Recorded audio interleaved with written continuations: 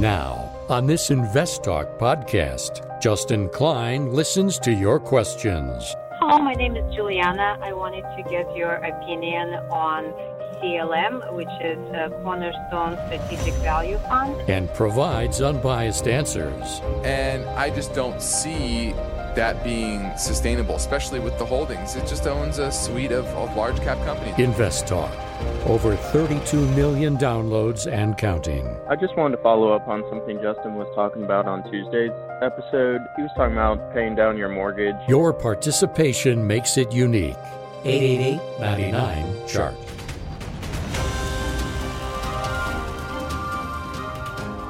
This podcast is produced by KPP Financial. Steve Peasley, President. KPP Financial. Independent thinking, shared success. And now today's podcast. Good afternoon, fellow investors, and welcome to Invest Talk. This is our July 28th, 2021 edition of Invest Talk. Appreciate you all tuning in this hour, and I'm going to do my best, my very best, as usual, to answer your questions, bring you some data and facts that will help you make better investment decisions. That's my main goal each and every weekday. And in that end, I'm going to operate with my mission statement, which is independent thinking and shared success. And that is our assurance to you that whatever we speak about, a strategy, a sector, a company, we're presenting it here all without bias. I don't have an axe to grind. I'm just here to give you the facts and use the perspective of over 20 years of investment experience. Now, I'm Justin Klein. Of course, I encourage you to reach out to me right now with your finance or investment questions, and you can interact with us during our live stream program, 4 to 5 Pacific time. But if you're listening after hours, no big deal. Just call the same number, 888-99-CHART. That's 888-992-4278. Leave your question, and we will answer it on a future show. I encourage you, give us a call. Leave a message. I know we love the reviews. Those are always great as well, but we like the voicemail calls too. So good mix is ideal. Now let's get to our first listener question right now. Hi, Steve or Justin. I'm calling because I'm interested in purchasing an Invesco High Yield ETF, PEY, and I was just wondering your thoughts on it. Thanks so much for your advice. You guys are great help. All right, this is the Invesco High Yield Equity Dividend Achievers ETF. Yields about 4%. This would be classified as a mid-cap value fund, about a 50.52% expense ratio. So that's pretty high for an ETF, I will say that. But you are getting that nice yield. But you don't want to just invest in it just because of the yield. But it does have some solid names. ONEOK is one of the top holdings. We own that for some managed clients. AT&T's second, so a couple of high dividend payers there. You have Philip Morris, Chevron's in the top 10, Exxon. So a lot of good quality names. So if you're trying to get broad exposure and dividend or income from your equity exposure, this is probably a good one. Now, it all is concentrated in U.S. equities, so you're not getting foreign exposure there. And it's pretty heavily weighted towards financial services, 21%, energy, 13%, communications, 7%, consumer defensive, so your consumer staples, 17%, and utilities, 23%.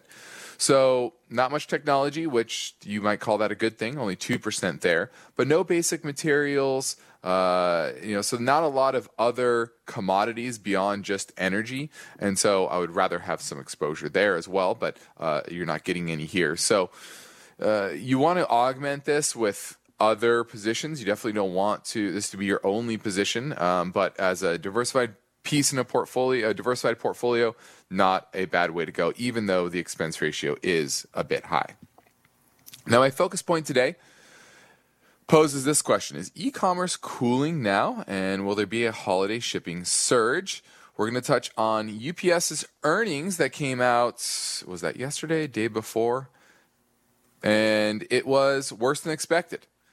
Yeah, it was yesterday. And the stock fell from 209 and closed today at 192. So a decent drop over the past couple of days. And is that an indication of maybe the economy slowing, or is it just a return to normal?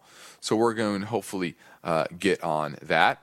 Also, a story from yesterday on steps the Biden administration is trying to take to empower workers a little bit more and give labor more of a leg up, more power in negotiating better terms for pay and benefits, etc.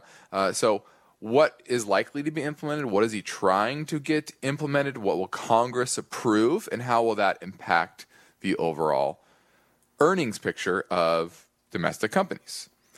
Also, employee stock options. This is something that a lot of people have to consider. Usually it's a good thing. You're getting discounted equity or cheap equity from your employer, part of your compensation package, but there are some tax considerations and overall investment allocation decisions, and we're going to unpack that as well. And then lastly, we're going to dig a little deeper on some of the winners and losers of the reopening of the economy. Okay? So those are the things that I want to talk about, but ultimately I want to know what's on your mind. So give me a call, 888-99-CHART. Now today was Fed Day, and the market moved a lot. There was a good amount of volume, but overall, the market went nowhere. The S&P closed down slightly.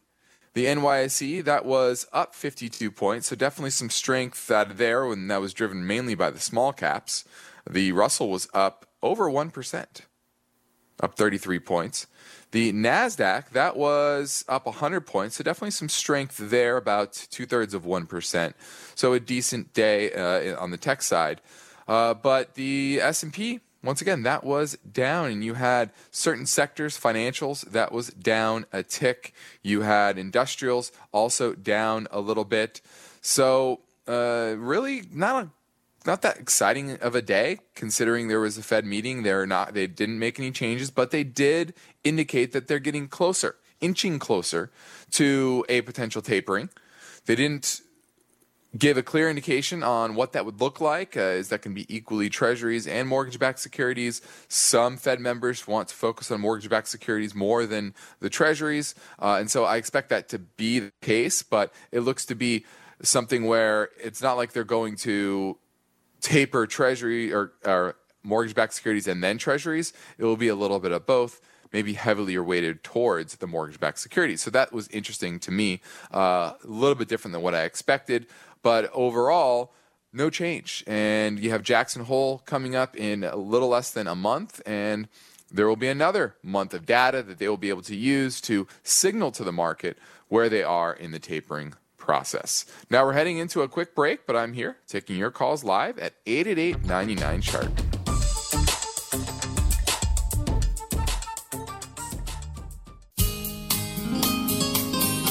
Each day, Invest Talk listeners submit their finance and investment questions via phone or email. Would you like your question to be put near the top of the list? Just take a minute or two to leave a review and rating for Invest Talk at iTunes. And be sure to include a brief question with your iTunes review comments. I just started listening to your podcast on Spotify, and I was wondering what you thought of the stock Mind Medicine. MMD. Thank you. Let me know in the next thing, please. Bye. All right, looking at Mind Medicine. This is a very small company, $1 billion market cap there, and no revenue, it looks like. Let's see what they do here. It's a psychedelic medicine biotech company that discovers and develops and deploys psychedelic-inspired medicines and therapies to address addiction and mental illness. Looks like they're developing substances that include psilocybin, LSD, MDMA, DMT, and other types of alternative, drugs, shall you say, that are going to be designed to treat these illnesses. What type of impact they have. They are going through phase 1 trials of a DMT type of therapy. And phase one is very early on in the process. So this is probably far off in becoming to market. But if you believe in the space, you believe that these substances can have an impact on mental health and addiction, then this is the time you want to get in before it's fully approved. I don't think, once again, it's going to be anytime soon. Phase 1 trials take a while, and then you got to get through phase 2 and 3, and what are the ill side effects that the FDA is going to have to get comfortable with. Now, technically, it's been consolidating here around the $3 level for really the balance of this year. Peaked in December of last year and has been kind of, once again, consolidating. So technically it looks fine, but this is a pre-revenue company. What is the eventual impact and market for this business? It definitely could be a lot higher than $1 billion. So this would be one of those small plays, very high risk, that you're just kind of buy and hold. You're not going to worry about it. It's going to fluctuate 10, 20, 30, 40% at any given time. And you need to be prepared for that level of volatility.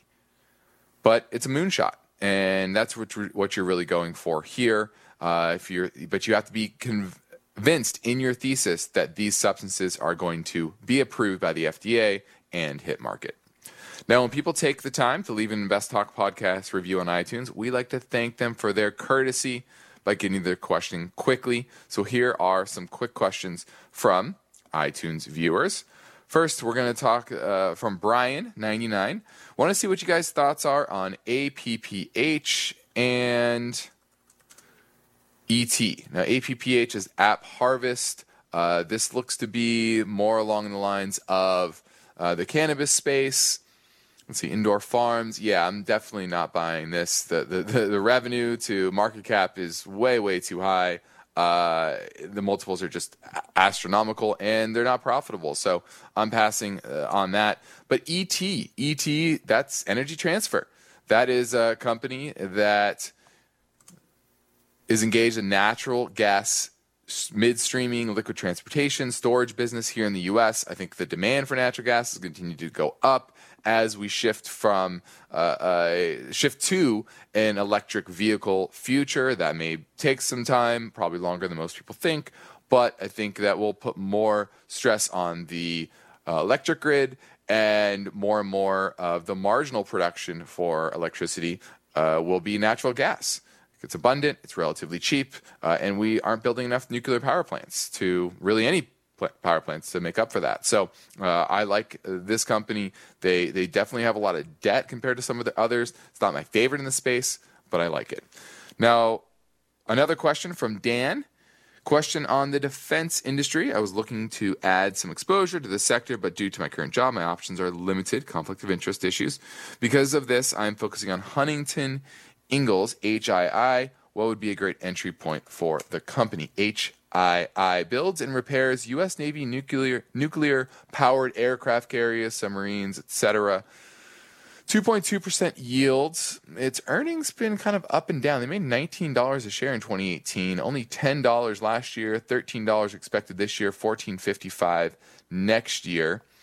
Let me look at the chart here, because it's definitely come down from its high in late 2019 of about $280 a share. Now we're at $204, but that's up from $136 of its 52-week low back in October timeframe. So it's kind of all over the place. Let me give you, I'm trying to find a good value here. 180. 180 would be my entry point. That's where I'd be patient, because I think it is a bit overvalued based on its growth or lack thereof, and its modest volatility in its earnings. So I would go 180. Now it's at 204. 180 would be my buy price on Huntington Ingalls, HII.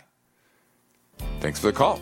Now you're listening to Invest Talk. I'm Justin Klein. And with all the changes we see in the marketplace today, it's important to remember that during these periods of market uncertainty, you cannot take your eye off the ball. You have to stay focused on the task at hand and your particular goals, and have a plan for it and execute that. each and every week, each and every day. So let's talk about whatever is on your mind. I'm ready for your calls live at 888-99-CHART. That's 888-992-4278.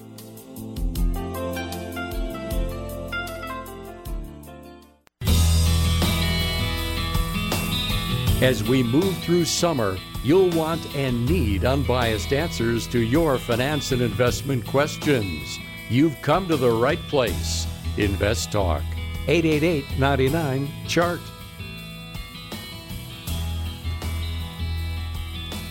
Now, my focus point today poses the question, is e-commerce cooling now, and will there be a holiday shipping surge? And this is on the heels of UPS's earnings that came in yesterday, and the price of the stock fell to a 3-month low, and this is really all about the fading boom in e-commerce. And second quarter domestic volume fell 2.9% year over year. This is an example of the opposite of base effects. The inflation numbers right now are, you can say, benefiting or hurt by the base effects of a deflationary impulse of second quarter of last year, whereas for UPS, it's the opposite. Their demand was inflating in Q2 of last year. And so when you look at that on a year-over-year basis, it's easy to see how the volumes slipped from those levels because they're just not needed as much as more people can get out to stores and move around a bit more. And e-commerce sales dropped 4% themselves year over year. So total volume down 2.9, e-commerce down 4%. Now, executives at UPS said domestic package volumes could be under pressure in the second half of this year as shoppers return to in-store shopping. So they expect this to continue in the back half of the year. And they're also dealing with inflation and the Delta variant, and that is creating more issues in various parts of the country. So they're a little bit worried about that, but also scrambling from a supply chain perspective to get the necessary planes and equipment to deal with the surge in holiday volume that is expected as well. They expect that to be strong. So kind of mixed there, where slowing for their business, but they still expect a very strong record holiday season. And in some ways, they're worried about being able to keep up with that volume and having the capacity for it. So you have to look at the earnings announcements for Q2 in light of these potential base effects. You don't really want to look at year-over-year numbers. This more than any quarter that I've seen in the past, you really want to look at what is expected for the balance of the year and into 2022, because those are more realistic. And when you look at those year over year, they're going to be less jarring, both on the upside and the potential downside. So make sure you have that perspective when you're looking at any of these earnings reports coming in for Q2. Now, we thank you for your iTunes reviews and ratings, and we love to get your live calls and voice messages too. This came in earlier on 888-99-CHART. Hello, my name is Juliana. I wanted to get your opinion on CLM, which is a Cornerstone Strategic Value Fund, and other fund, CRF, Cornerstone Total Value Fund. Wanted to see if you recommend investing in it. They both pay pretty good dividends, but I'm a little bit concerned about the value of the stock, the price actually going down over the years. So just wanted to get your opinion. Thanks. Bye. All right. This is Cornerstone Strategic Value, and it does have a high distribution rate, but you always have to make sure you understand where that distribution rate is coming from, especially these closed-end funds. Is it coming from the NAV? Just because you're getting cash in does not mean that you are actually getting that return, because some of that could be coming out of the fund, and that's the biggest worry here. And this is a fund that's been down from 13 and change back in April. Now we're at $11.87. So it's down about 10% in a time when the market's definitely up from there. So whatever distribution of 16 cents it looks like every single month, where is that really coming from? And I have to really do a deep dive into that. And I just don't see that being sustainable, especially with the holdings. It just owns a suite of large cap companies: Amazon, Apple, Alphabet, Microsoft, Procter & Gamble, JP Morgan, Disney, Tesla, MasterCard, Netflix. Those are the top 10 holdings, and they have 117 different equity holdings. So there's got to be some leverage here, and that's likely just, once again, coming out of the NAV. And over time, this is just grinded lower. So once again, don't just focus on the dividend or distribution rate of an ETF. Understand where that's coming from. How is that sustainable? Is it sustainable? Can it grow? Ideally, you want companies that pay a dividend that can grow over time. And the dividend today is not that big as a yield. Maybe it's only yielding 1% or 1.5%. And you might think, oh, that's not that much. Well, I guarantee you, over a 10-year period, if they can grow that dividend at just a modest rate, 5, 8% annually, a decade from now, you're going to have a very high yielding ownership in that company, because your cost base is going to be very low and they're going to be paying much more than they are today. So it's really about the quality of the dividend and the ability for them to grow that dividend over time. And that's what the best type of dividend investing is. We don't look, the dividend rate that a company is paying right now, the first thing we look at is how sustainable is that, and then how can they grow that over time? What is the path to increasing that dividend over time? And if we don't see a path to that, then we almost ignore it, because growth of that dividend is far more important than what that dividend yield is today. Now, in the next Invest Talk, the story behind this question: with Fed rates held to near zero, what are your best moves? The low interest rate environment will end at some point, and the catalyst could be increasing inflation. That story tomorrow, but for now, I'm Justin Klein. Give me a call at 888-99-CHART. eBay Motors is here for the ride. Remember when you first saw the potential? And then through some elbow grease, fresh installs, and a whole lot of love, you transformed 100,000 miles and a body full of rust into a drive that's all your own. Look to your left. Look to your right. It is official. No one's got a ride like this. There's nothing else that sounds like, feels like, or looks like the set of wheels in your garage. With over 122 million parts, you can make sure your number one ride or die stays running smoothly, so there's no limit to how far you can take it. Brake kits, turbochargers, engines, exhaust kits, roof racks, LED headlights, bumpers, whatever your baby needs, eBay Motors has it. And with eBay Guaranteed Fit, it's guaranteed to fit your ride the first time, every time, or your money back. Plus, at these prices, well, you're burning rubber, not cash. Keep your ride or die alive at ebaymotors.com. Eligible items only. Exclusions apply. At this point, I think almost everyone has heard how generative AI promises to bring us to the next industrial revolution. AI is already shaping society with an impact on daily life that echoes the transformative significance of electricity or the internet.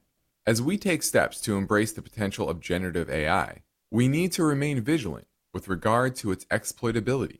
This is where HackerOne comes in. HackerOne's AI Red Team addresses the novel challenges of AI safety and security for businesses that are launching new AI deployments.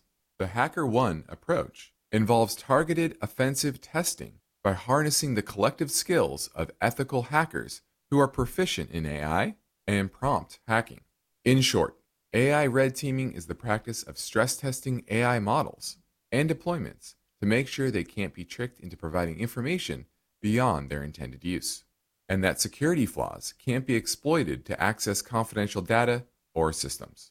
HackerOne seamlessly integrates with your existing tools to enhance communication and collaboration across development, security, and IT teams. So, stay ahead of the game in the battle against cyber threats with HackerOne's attack resistance platform. Learn more at hackerone.com. That's HackerOne.com. HackerOne.com, HackerOne.com. The market is constantly changing, and you've got to be ready to react. You'll have questions, Steve and Justin have answers. So listen live or download the free Invest Talk podcasts. The Invest Talk Anytime listener line never closes. 888-99-CHART. Hey, Steve and Justin. My name is Vaughn from Cincinnati. I just wanted to follow up on something Justin was talking about on Tuesday's episode. He was talking about paying down your mortgage and ways to do that a little bit faster. One really easy thing that you can do is you can check with your lender and see if they allow for bi-weekly payments instead of one monthly payment.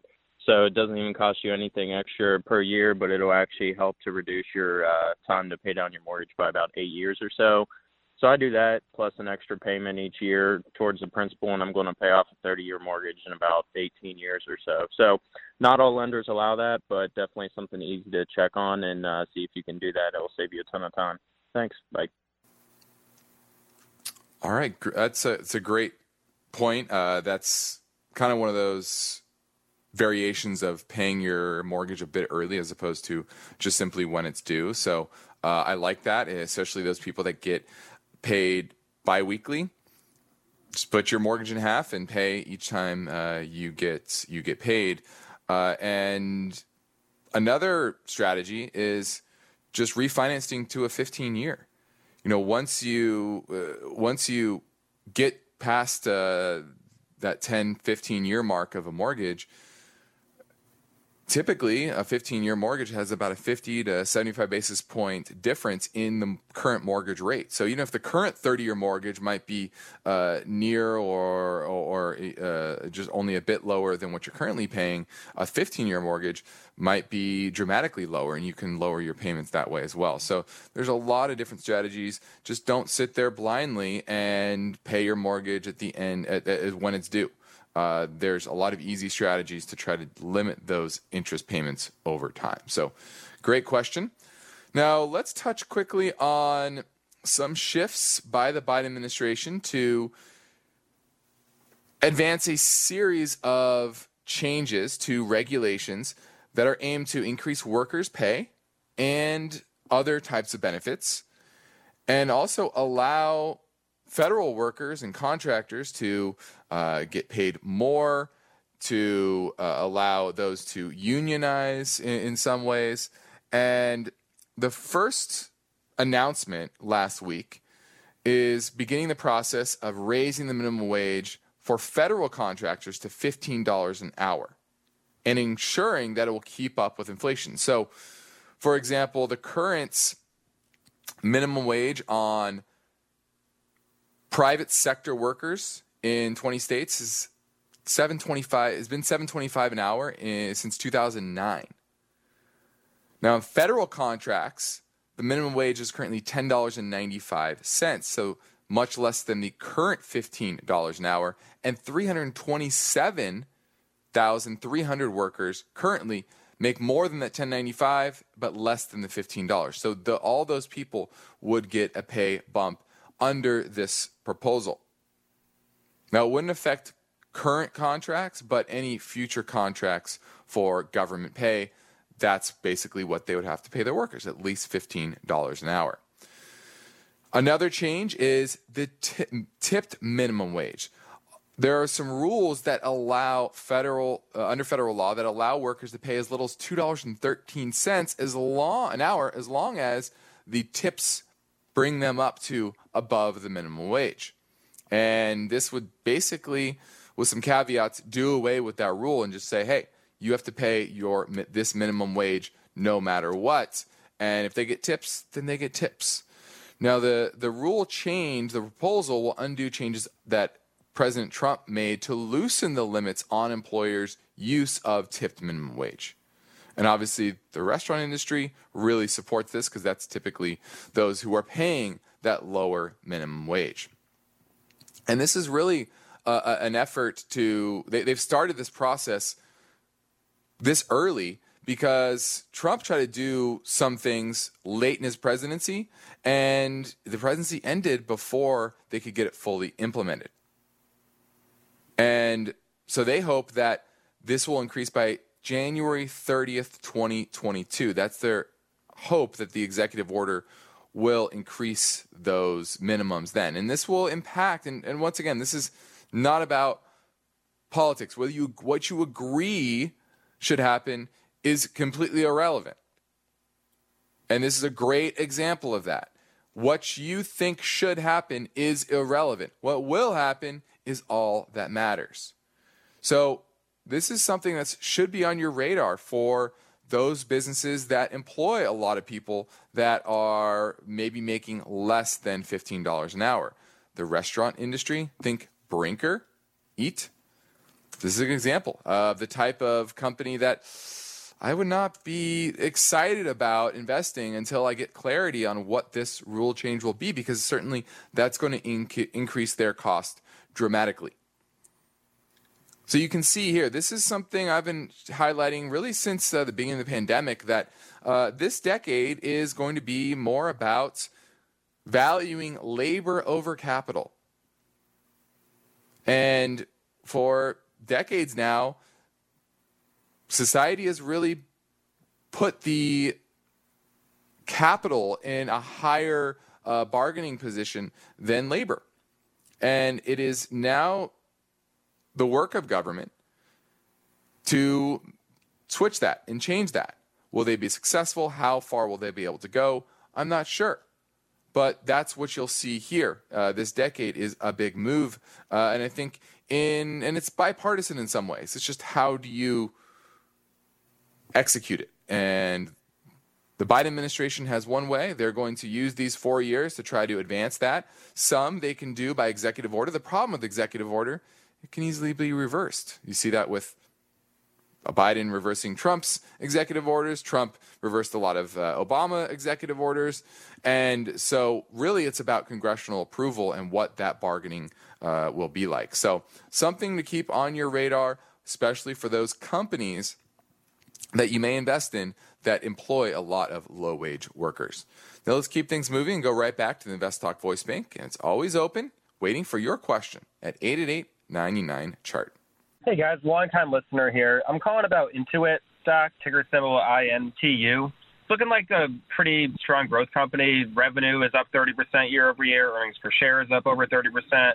Return on equity is historically very strong. Looks like they're trading over both the 30 and 50-day moving averages. So I was just wondering if you guys think this is a good company to buy at these levels. Would you wait for a pullback?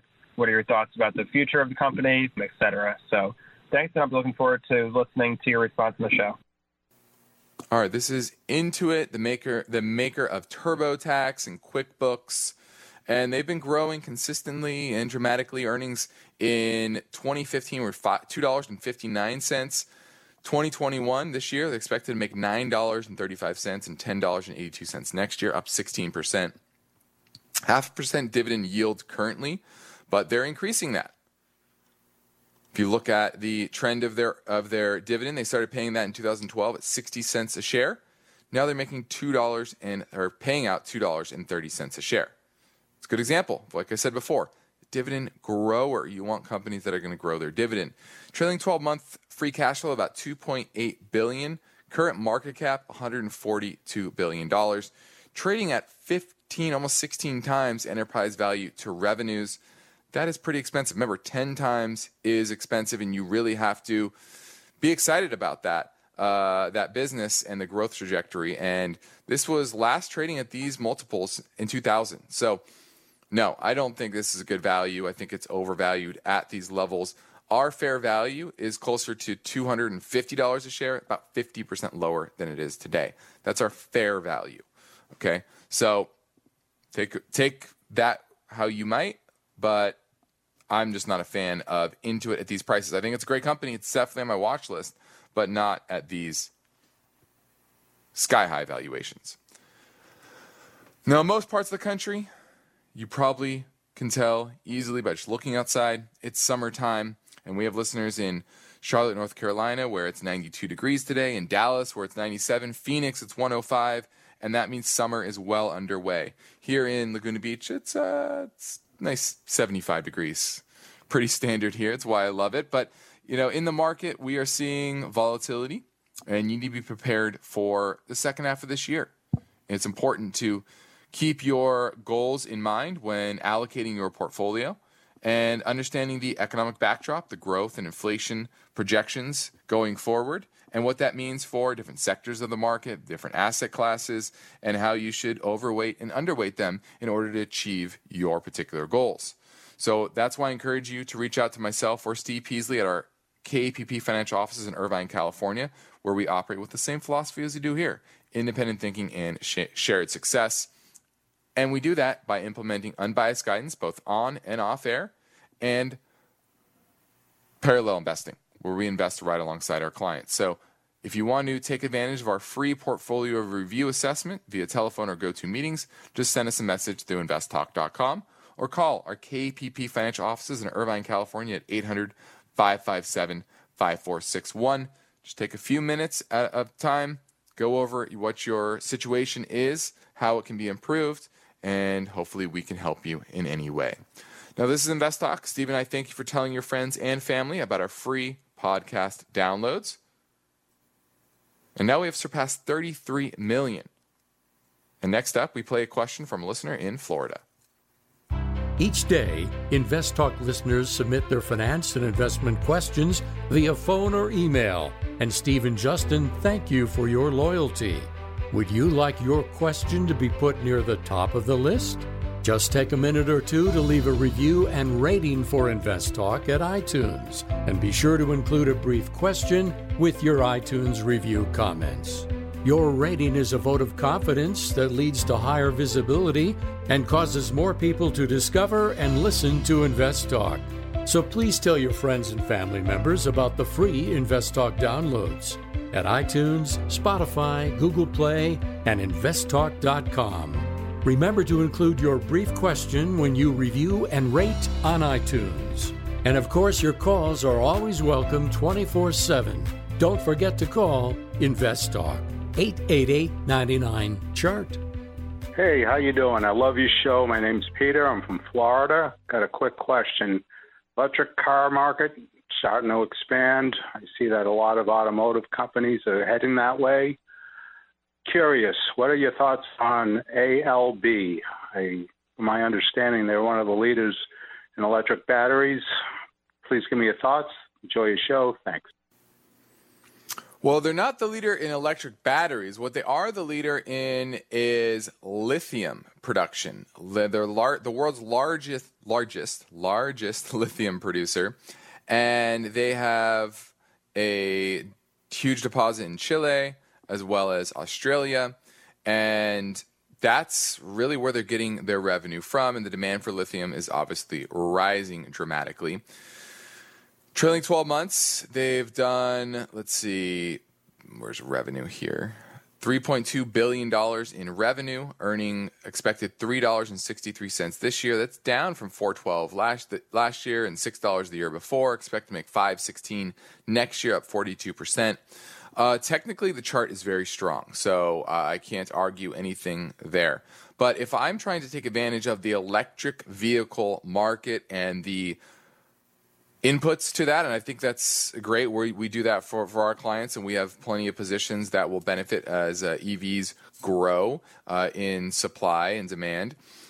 But for me, lithium is near the bottom of the list of the type of inputs to an electric car or into batteries or into solar cells that I'm interested in. Because at the end of the day, it's basically salt. It's pretty abundant. It's not that hard to add production. Whereas copper, for example, it takes a lot longer to kick up production in that type of material, and isn't nearly as abundant as lithium. So it's just not a name I get super excited about. It's trading at an enterprise value to revenue of, about 7 times. And historically, that's as high as it's ever traded. Okay. So I think you're getting at expensive prices. Technically, it looks fine. I think it's probably going to go higher in the short to medium term. But it's just not a name that I'm getting super juiced up to invest in because those reasons, like I said before, too abundant and easy to add supply. Now, let's go quickly to some iTunes questions. And F4 says, I have a question regarding my Ford stock I bought in March 2020 at the beginning of the pandemic and have currently a 141% gain. I'm interested in taking profits and buying ChargePoint, CHPT. Is this a wise investment? A wise place for investment, or should I look elsewhere? Okay, so let's quickly touch on Ford. Ford is doing much better. Their margins are getting much better because of the lack of supply of cars, used car prices, new car prices. They remain robust. The chart looks fine, so there's nothing technically. I would use that 100-day moving average as you're out, and right now it's held it, and technically it looks okay. Now, if you're looking at ChargePoints, CHPT, I believe this is, operates a network of open electric charging stations. This is not a place that I get excited about. Another place in the EV world. There's so much money is being thrown at the EV world, and you really have to understand the industry. How many people are going to charging stations? Most people are going to be charging their EV at home. And this company does not turn a profit. They issue more shares. I just don't see this as a great business. So absolutely, I'd rather own Ford than ChargePoint. And I would have that out on Ford with a 100-day moving average. This is Invest Talk. I'm Justin Klein. We have one goal here is to help you achieve your own version of financial freedom. And our work continues after this final break. So get your questions in now at 888-99-CHART.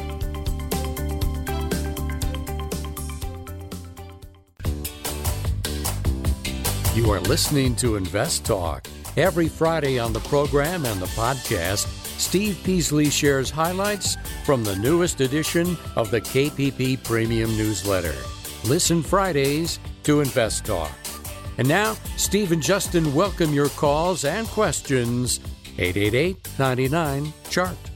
Hey, Steve, this is Joe from New York. Looking to open a brokerage account, is there any advantage to a TD Ameritrade account or that like, as opposed to Chase brokerage account? Are there any benefits to either one or disadvantages at that? Bye.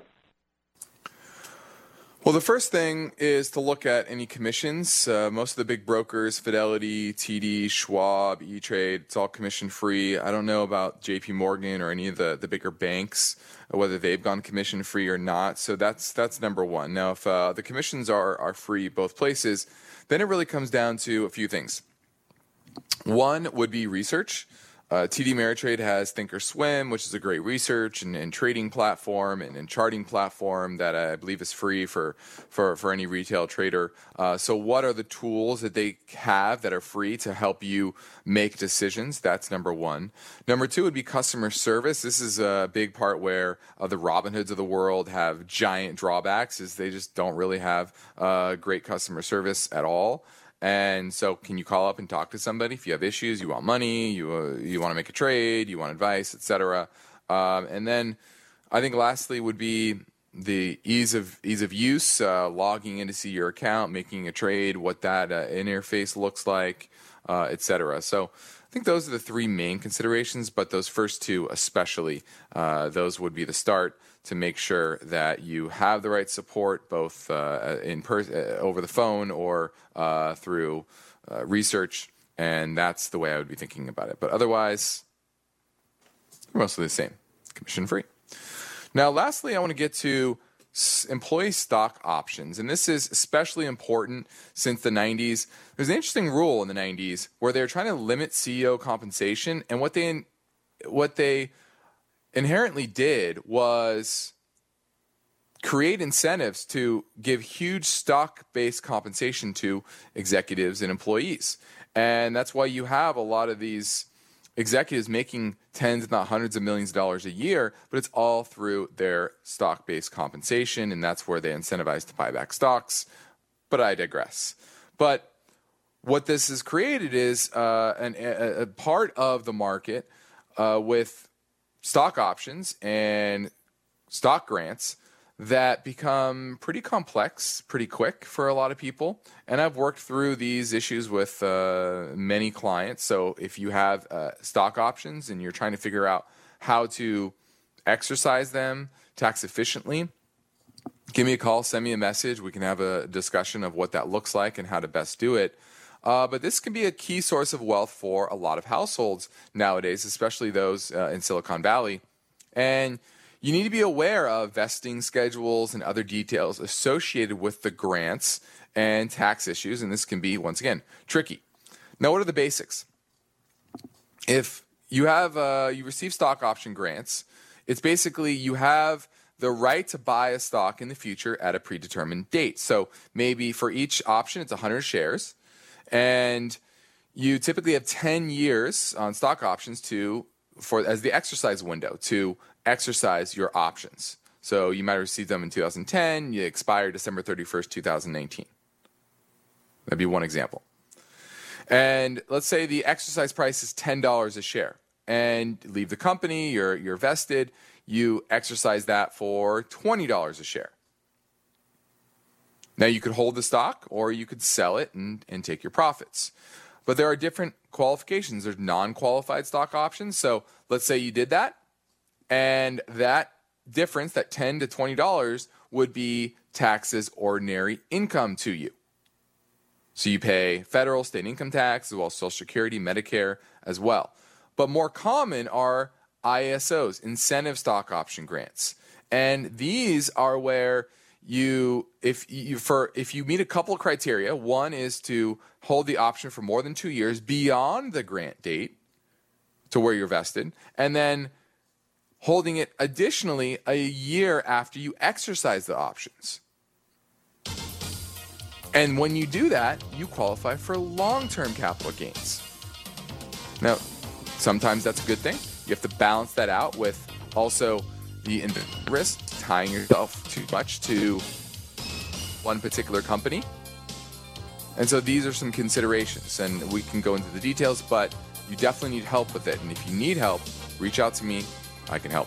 I'm Justin Klein. This completes another Invest Talk program. Steve Peasley and I thank you for listening and encourage you to tell your friends and family about our free podcast downloads, which they can find over at iTunes, Spotify, or Google Play, as well as investtalk.com. And be sure to rate and review on iTunes. And if you do so, we will prioritize the answer to your questions if you leave it in the rating. Now, you can browse over at InvestTalk by topic, cryptocurrency, market volatility, growth stocks, whatever is on your mind. Independent thinking, shared success. This is InvestTalk. Good night. Because of the nature of the interactive dialogue inherent in the format of this program, it's important for the listener to understand that not all comments made will apply to them specifically. Nothing said shall be taken to be investment advice, or shall statements on this program be considered an offer to buy or sell securities. Such advice is rendered solely on an individual basis, and at times will require that the investor review a prospectus before investing. InvestTalk is a copyrighted program of Klein Pavlis Peasley Financial, a registered investment advisor, which retains all rights. For more information regarding KPP's investment advisors, call 1-800-557-5461. Steve Peasley is President and Justin Klein, Chief Executive Officer of Klein Pavlis Peasley Financial.